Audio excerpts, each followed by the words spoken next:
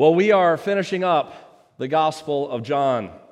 Not today, but our series will conclude next week. But we begin this week in the final chapter, chapter 21. Now, you would think that the Gospel of John has ended by the end of chapter 20. Because after all, chapter 20 ends on really what you would think is the concluding note. Jesus has risen from the dead. He's appeared to his disciples. Thomas has proclaimed what the Gospel of John began with, which is that Jesus is Lord and God. And the final two verses of chapter 20 speak about the purpose for which he wrote the book. That he wrote these things and recorded these things, that those who read the book may believe that Jesus is the Christ, the Son of God, and that by believing you may have life in his name. And you would think that would be the end. But it's not. As we looked at the structure of the Gospel of John the first week that we studied it, we noted that the Gospel of John has both a prologue and, like many great books, it has an epilogue. There are loose ends that John desires to tie up. And so today we begin the first part of that epilogue. John chapter 21, verses 1 through 19. Now, I won't be preaching on all of that. You'll see where I stop. But we will conclude the rest next week. If you have a Bible with you, as always, I'd encourage you to open it up. And if you don't have one with you but would like to follow along, you'll find a Bible in the chair in front of you underneath. And you'll find our passage in that, I think, on 906. John chapter 21, beginning at verse 1. Hear the word of the Lord. After this, Jesus revealed himself again to the disciples by the Sea of Tiberias. And he revealed himself in this way. Simon Peter, Thomas, called the twin, Nathanael of Cana in Galilee, the sons of Zebedee, and two others of his disciples were together.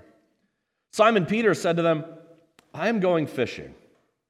They said to him, "We will go with you." They went out and got into the boat, but that night they caught nothing. Just as day was breaking, Jesus stood on the shore. Yet the disciples did not know that it was Jesus. Jesus said to them, "Children, do you have any fish?" They answered him, "No." He said to them, "Cast the net on the right side of the boat, and you'll find some." So they cast it. And now they were not able to haul it in because of the quantity of fish. That disciple whom Jesus loved therefore said to Peter, "It is the Lord." When Simon Peter heard that it was the Lord, he put on his outer garment, for he was stripped for work, and threw himself into the sea. The other disciples came in the boat, dragging the net full of fish, for they were not far off from the land, but about 100 yards off. When they got out on land, they saw a charcoal fire in place, with fish laid out on it and bread. Jesus said to them, "Bring some of the fish you've just caught." So Simon Peter went aboard and hauled the net ashore, full of large fish, 153 of them. And although there were so many, the net was not torn. Jesus said to them, "Come, have breakfast." Now none of the disciples dared ask him, "Who are you?" They knew it was the Lord. Jesus came and took the bread and gave it to them, and so with the fish. Now this was the third time that Jesus was revealed to the disciples after he was raised from the dead. When they had finished breakfast, Jesus said to Simon Peter, "Simon, son of John, do you love me more than these?" He said to him, "Yes, Lord, you know that I love you." He said to him, "Feed my lambs." He said to him a second time, "Simon, son of John, do you love me?" He said to him, "Yes, Lord, you know that I love you." He said to him, "Tend my sheep." He said to him the third time, "Simon, son of John, do you love me?" Peter was grieved because he said to him the third time, "Do you love me?" And he said to him, "Lord, you know everything. You know that I love you." Jesus said to him, feed my sheep. We'll end there. So John, who was there, who was part of this group, tells us that sometime later, after all of the hype of that weekend, after all of the emotional roller coaster of what happened there with Jesus' death and resurrection and him showing himself and all of that went on with that, they found themselves back in their homeland. Remember, they were down in Jerusalem for the Passover, but they didn't live there. They stayed there temporarily for the week of unleavened, for the Feast of Unleavened Bread. But that week is now past. They've now gone back home. And if you've read through, especially the other Gospels, Matthew, Mark, and Luke, you know that it was around the Sea of Galilee where that's really kind of their home base. It's where they met Jesus for the first time. It's where they all lived. It's where they saw Jesus do most of his miraculous work. It's where they heard Jesus teach time and again. That's where they first met him. And here they are again. And here they are again right by the Sea of Galilee. John calls it the Sea of Tiberias. It's the same sea. And that was the sea where they had countless excursions, not only by themselves because they were fishermen, but because Jesus had gone out with them at different times. Now, John mentions that it was Simon Peter, it was Thomas, Nathanael, James and John, that's the son of Zebedee, and he says there were two other disciples there. It's interesting he doesn't name them. I don't know why. I'm assuming that the other two were Andrew and Philip, which means that this was that initial group. That initial group of guys that Jesus called it, they're back together again. They don't have the other guys with them. They've been with him the longest. And Simon Peter says, I'm going to go fishing. The others follow along. He was always their leader. So they say, yeah, we're going to go too. Now, why did they go? Why did Simon even say this? Why did they agree? It's interesting. If you read the scholars, I have never read a fishing trip so analyzed by people. I mean, one scholar even says this, that this is the most analyzed fishing trip in the history of the world. I mean, they say, why did he say this? Was it because they just needed something to eat? Maybe they were hungry and they knew that, they didn't have money and so they went out and caught something. Was it for the fun of it? Was it for old times' sake? Was it because they had just, again, experienced some kind of emotional roller coaster and going out on the water would be therapeutic to them and would be healing to their emotions and to their soul? Or was it something worse? Was it something deeper? Was it that they were abandoning their call to be followers of Jesus, to be his apostles, and they were going back to their old way of living? Well, we don't know. We don't know because Scripture doesn't tell us. I mean, it's amazing how much scholars read into one statement. I'm going fishing. So much is poured into that. My own opinion is that they were waiting for Jesus. Jesus had told them that he would meet them in Galilee. They went there, obeying him, and while they were waiting, they did something they loved to do. I think it's as simple as that. I could be wrong. But whatever the reason, in God's providence, what happened on this trip was highly significant in the life, especially of Simon Peter. I think the key statement is at the end of verse 3. It says, they went out, they got into the boat, but that night they caught nothing.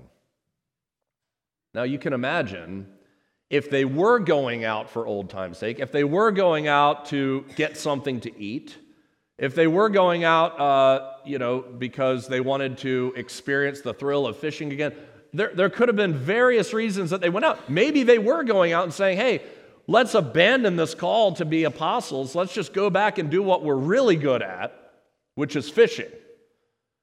any of those reasons, this would have been a massive disappointment because they go out all night and catch nothing. They're coming back having completely failed at fishing that night. Now, it's interesting that they caught nothing because scholars say nighttime was the best time to go fishing. That's probably when they went most of the time, if not all the time, because not only could they catch most of the fish at night, but then they would bring them in that morning and they would be fresh and ready for sale for people to eat for breakfast. But they caught nothing. Now, not only would that be demoralizing, but I think it was significant, especially again for Simon Peter, because it's exactly what happened to him 3 years earlier when he first met Jesus. Luke chapter 5 tells us this. On one occasion, while the crowd was pressing in on Jesus to hear the word of God, he was standing by the lake of Gennesaret, again, same place, Sea of Galilee. He saw 2 boats by the lake, but the fishermen had gone out of them and were washing their nets. Getting into one of the boats, which was Simon's, he asked him to put out a little from the land. As he sat down, he taught the people from the boat. So essentially, he chose Simon Peter's boat to get into, and he asked Simon, hey, can you put out a little ways? And Jesus kind of used it as a pulpit. And he preached to the massive crowd that was on the land looking out at him, and it almost formed like a natural amphitheater. If you've ever been there to the Sea of Galilee, you know that it's kind of surrounded by hills. It almost does form a really nice natural amphitheater. Now, that would have been good enough in its own. If Jesus had just taught, Simon Peter sitting there in the boat with him, listening to his teaching, and if afterwards Jesus said, okay, Simon, can you row me back in, and, that way I can go on with my day, and I'm sure that would have been fine. And Simon would have gotten something out of that day. He would have heard good teaching from Jesus. It's interesting, though, Jesus didn't stop there. He turned and said to Simon, put out into the deep and let down your nets for a catch. Now, Simon has just gotten to know Jesus. He hasn't been with him that long. And he knows that Jesus is a rabbi of immense learning. He knows maybe that Jesus had a previous life as a carpenter. But Simon's the fisherman. And this rabbi is going to tell this seasoned fisherman where to fish. So you can kind of see Simon humoring Jesus a little bit. Simon answers him, Master, we've toiled all night and we caught nothing. But at your word, I will let down the nets. It says, when they had done this, they enclosed a large number of fish and their nets were breaking. So many fish Simon caught in that one cast that they signaled their partners in the other boat to come and help them. They came and filled both boats so that they began to sink. It's interesting that God had sovereignly and providentially given them no fish that night. All night, providentially gave them no fish so that Jesus could reveal himself to Simon in a special way later that day. Think about that. When they came in from having no fish, they thought it was a horrible night. But in God's providence, it was a wonderful night because it gave Jesus an opportunity to reveal to Simon who he was in the way that Simon needed him to reveal himself. Just pause for a second and think, Christian. There are countless ways that you have no idea that God is sovereignly and providentially ordering your life right now. That may seem terrible to you, but he's doing it purposefully so that he can reveal himself to you in another way, a way that you need him to reveal himself to you later, that you don't even know right now. Simon catches maybe the largest catch he's ever had in his life. And what was his response? Did Simon jump for joy? Did he hug Jesus and offer him a partnership in the fishing business? No. How does Simon react? When Simon Peter saw it, he fell down at Jesus' knees, saying, "Depart from me, for I am a sinful man, O Lord." Jesus said to Simon, "Simon, do not be afraid. From now on you will be catching men." And when they brought their boats to land, they left everything and followed him. That was the moment. That was the moment when Jesus revealed himself to Simon of who he truly was. When Simon caught the glimpse of the deity of Christ. That rather than jump for joy, he fell down and said, "I am a sinner, Lord, please leave." That was who he needed Jesus to reveal himself to be. At that moment, he realized that he was a sinner and that Jesus was his Lord. And it was at that moment that he left the fishing business behind. Not that he never went fishing again, but from now on, his main job was a disciple of Jesus Christ. He left everything and followed him. And that began for Simon Peter and the rest of them a 3-year journey with their Lord. And for Peter, James, and John, an especially close relationship with the Lord, his inner circle. It all began there, that night of no fish. Well, here we have another fishless night. Once again, God sovereignly and providentially gives them no fish so that Jesus can reveal himself again to Simon in exactly the way he needs him to be revealed. We see this even in Jesus' words that he's made this happen. We see this in verse 5. Just as day was breaking, Jesus stood on the shore. The disciples, though, didn't know it was him. Jesus said to them, "Children, do you have any fish?" Now, that's not really exactly, it's probably not the way he said it, because the Greek construction here anticipates a negative response. The way that Jesus said it. He probably said it something more like, "Children, you don't have any fish, do you?" He knew they didn't. He planned it this way. He made them have no fish. Now, just like the previous time when they said, "No, we've been out all night and we haven't caught anything," he tells them again where to cast the net. First time, go out in the deep and cast the net. This time, hey, try casting it on the right side of the boat. Now, here's the question. Why would they listen to this guy? They don't know yet that it's him. As far as they're concerned, he's just some stranger on the land. They've been out all night. They're the fishermen. They haven't caught anything. And this guy, who isn't even their Lord yet, they don't know, tells them, try casting it on the right side of the boat. Scholars ask, why did they listen to him? Well, I'm not a big fisherman.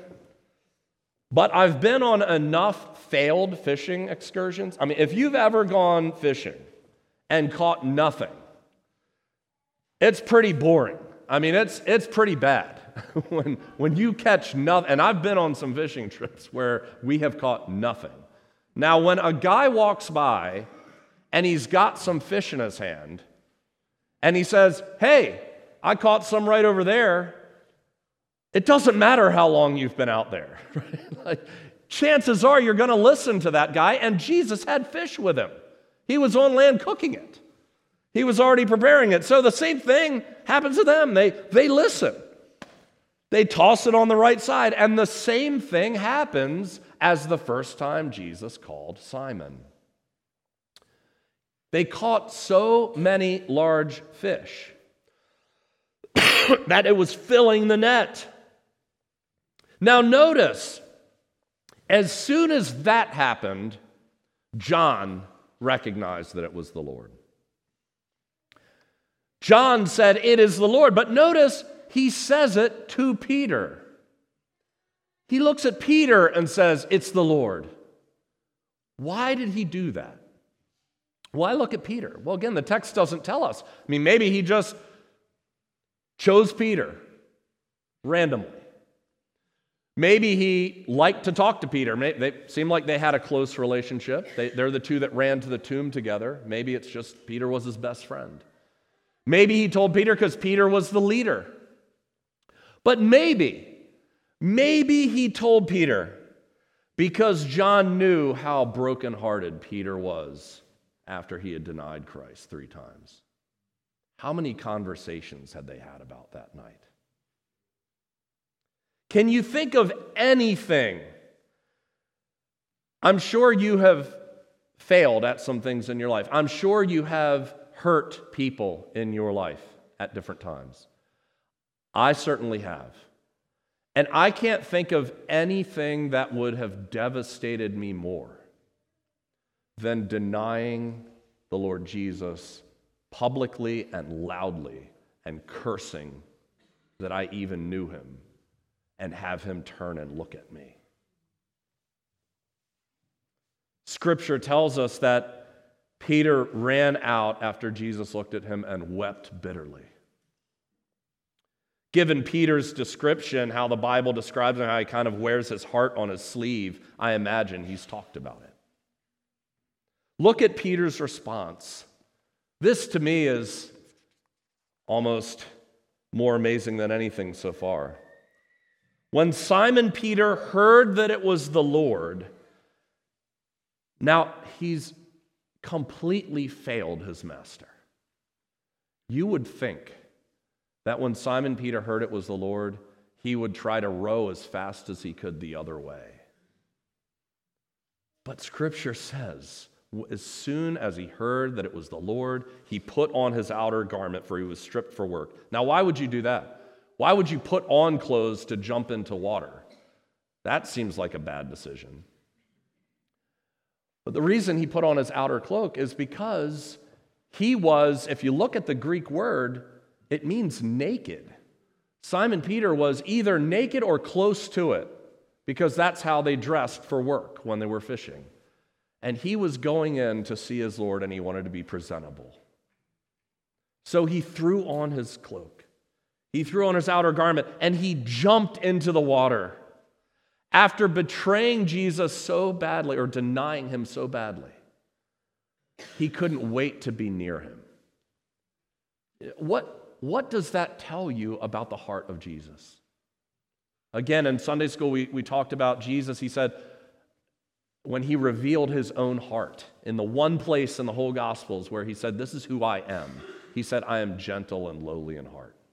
Come to me, all ye who labor and are heavy laden. Peter had seen that 1,000,000 times. To me, that shows you what Peter knew of his Lord, that he would never reject a sinner who came for repentance. And yet, I believe that Jesus knew there was still some mending that had to happen between. Which is why I think Jesus arranged this. Jesus said to them, come, have breakfast. Now notice the kind of breakfast that he serves them. He serves them loaves and fish. It's the exact meal that he used to feed 5,000. Why doesn't he simply multiply them? I mean, why did they even need to catch fish? Why did he say, bring some of the fish that you caught? Why not just do it again? I mean, he doesn't even have thousands to feed. He only has 7 guys. Apparently, he only has enough fish for himself that he's already cooked up. Well, I think one of the lessons that these guys are beginning to learn, even from here, even from right after his resurrection, Jesus said, look, I'm going to be leaving you. I'm going to leave you and I'm going to send you a helper. And I want you to do the mission of the church. And I think Jesus is already teaching them, you're going to participate in this mission. He says, bring some of the fish you've caught to this meal. He gives them the blessing of participating in this breakfast that Jesus is going to eat. It's interesting, though, that even though they get to participate, they're participating with fish that he gave them. So we understand that as Christians, when we serve Christ in his kingdom, We have the privilege of serving. We have the privilege of evangelizing. We have the privilege of teaching and discipling and all of the things that he gives us, but we only do it with gifts that he's given to us. Notice, too, the way that he serves them. It says Jesus took bread and he gave it to them, just as on the night in which he was betrayed. He reminds them here in this breakfast that everything he did was for them. Perhaps most significantly of all is the fact that Jesus, now the risen and glorified Lord, still serves his disciples. Can you imagine that? Jesus already served them to the utmost. He already went to the cross for them. And now he's risen and glorified, and yet you can see Jesus there with charcoal on his hands, building the fire. All of that is significant, but I think this breakfast on the beach is primarily about Jesus and Peter. Because on the night he was betrayed, what were the last words that Jesus heard from Peter's mouth? The last words he heard from Peter's mouth were, "I do not know the man." And he heard it 3 times. What were the last words that Peter said about Jesus that night? "I do not know the man." It was then that Jesus turned and looked at Peter, and that's when Peter went out and wept bitterly. And Peter stayed away. He's not like John. He didn't come back to the cross. That was the last time before Jesus was crucified that any interaction had happened between Peter and Jesus. You imagine that? You imagine someone you love on their deathbed and the last words they hear you say are something horrific about them to someone else? How much would you want to take that back? How much would you want to reconcile that? Peter never had a chance to tell Jesus that he loved him. So Jesus gives him the chance. Look at how Jesus so crafts this for this moment. He creates a charcoal fire. The only other time in all of the Gospels that you have a charcoal fire present is that night that Peter betrayed Jesus.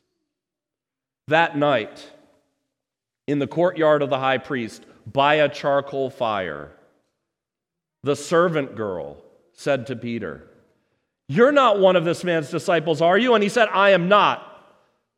Now the servants and officers had made a charcoal fire because it was cold, and Peter was there, standing there, warming himself. And here they are again, Peter and Jesus face to face, a charcoal fire between them. Notice here, Jesus now has Peter's dearest friends surrounding him. That night, Peter was surrounded by enemies and inquisitors. Notice as well that the person in question, the mysterious person, the one who kind of doesn't belong, is no longer Peter. It's Jesus. Jesus is the mystery man. But unlike when Peter was pummeled with the question, "Who are you?" notice, none of the disciples this time dare ask Jesus, "Who are you?" because they knew it was him. Everything here is set up to be a merciful do-over for Simon Peter. Why had Peter wept so bitterly that night? It's because he failed the Lord that he loved so dearly. How much do you think that night has haunted Peter?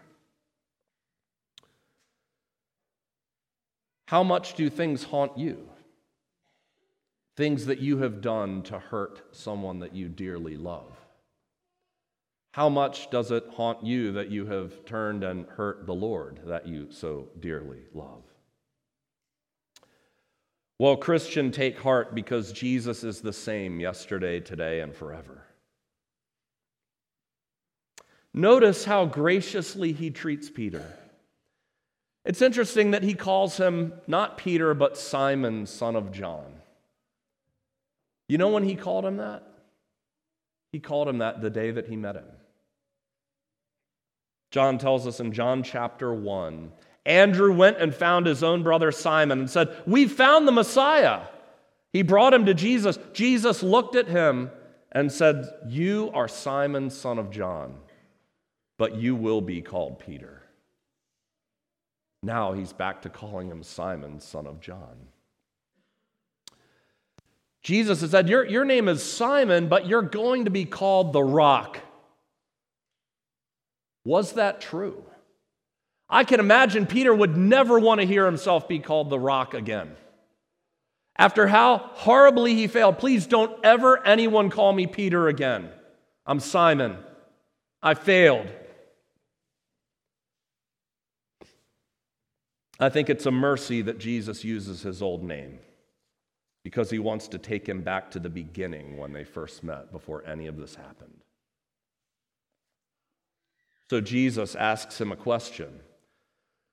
Simon, son of John, do you love me more than these?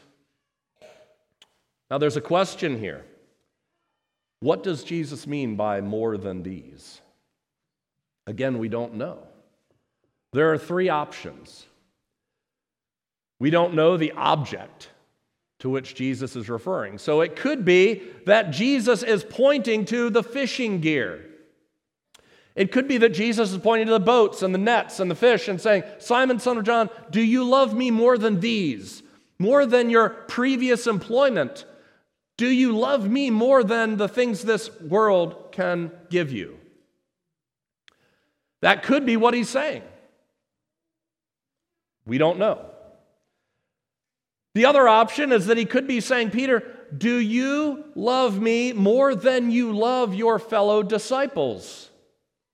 That's another possibility. He could be saying, Peter, do you love me more than you love any other human being? More than you love your wife? More than you love your children? More than you love these guys? Am I number one in your life? And both of those things are true. He could absolutely be saying either one of those because they're true of all Christians. But I think he's saying this, and this is what I think most scholars believe. He is saying, Peter, do you love me more than they love me? More than your fellow disciples love me? Why would he be asking him that question?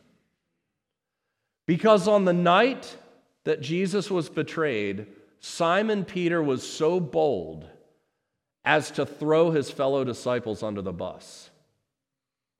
The night that he was betrayed, Peter boldly declared his dedication to Jesus. He was the Rock prior to the arrest. He stood up and said, Lord, even though they all fall away, I will not fall away.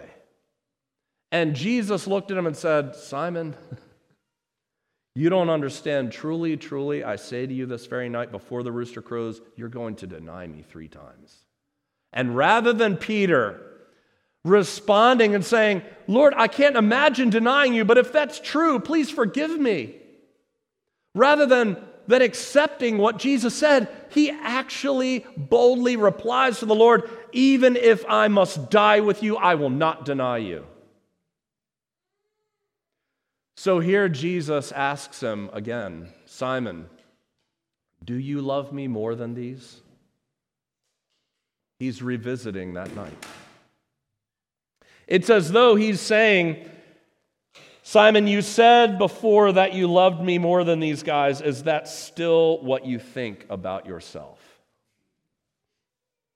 How does Peter respond? It's very interesting. All he says is, yes, Lord, you know that I love you. There's no boasting. There's no, yes, I love you way more than any of these guys do. No declaration of how much better he's going to do than anyone else. All he's doing is falling back on his Lord's knowledge of him and the knowledge that he has of the love that he has in his heart for his Lord. Simon has learned his lesson. He's no longer a man who boasts in what he will do for the kingdom. Now he's a man who boasts solely in his love for Jesus. That's it. Yes, Lord, I love you. You know I love you. My prayer for my children, my verse for all of my children is Jeremiah 9:23-24. Thus says the Lord, let not the wise man boast in his wisdom. Let not the mighty man boast in his might. Let not the rich man boast in his riches. But let him who boasts boast in this, that he understands and knows me. That I am the Lord who practices steadfast love and justice and righteousness in the earth. For in these things I delight, declares the Lord. That's what God wants. And that's why I think Jesus does two things.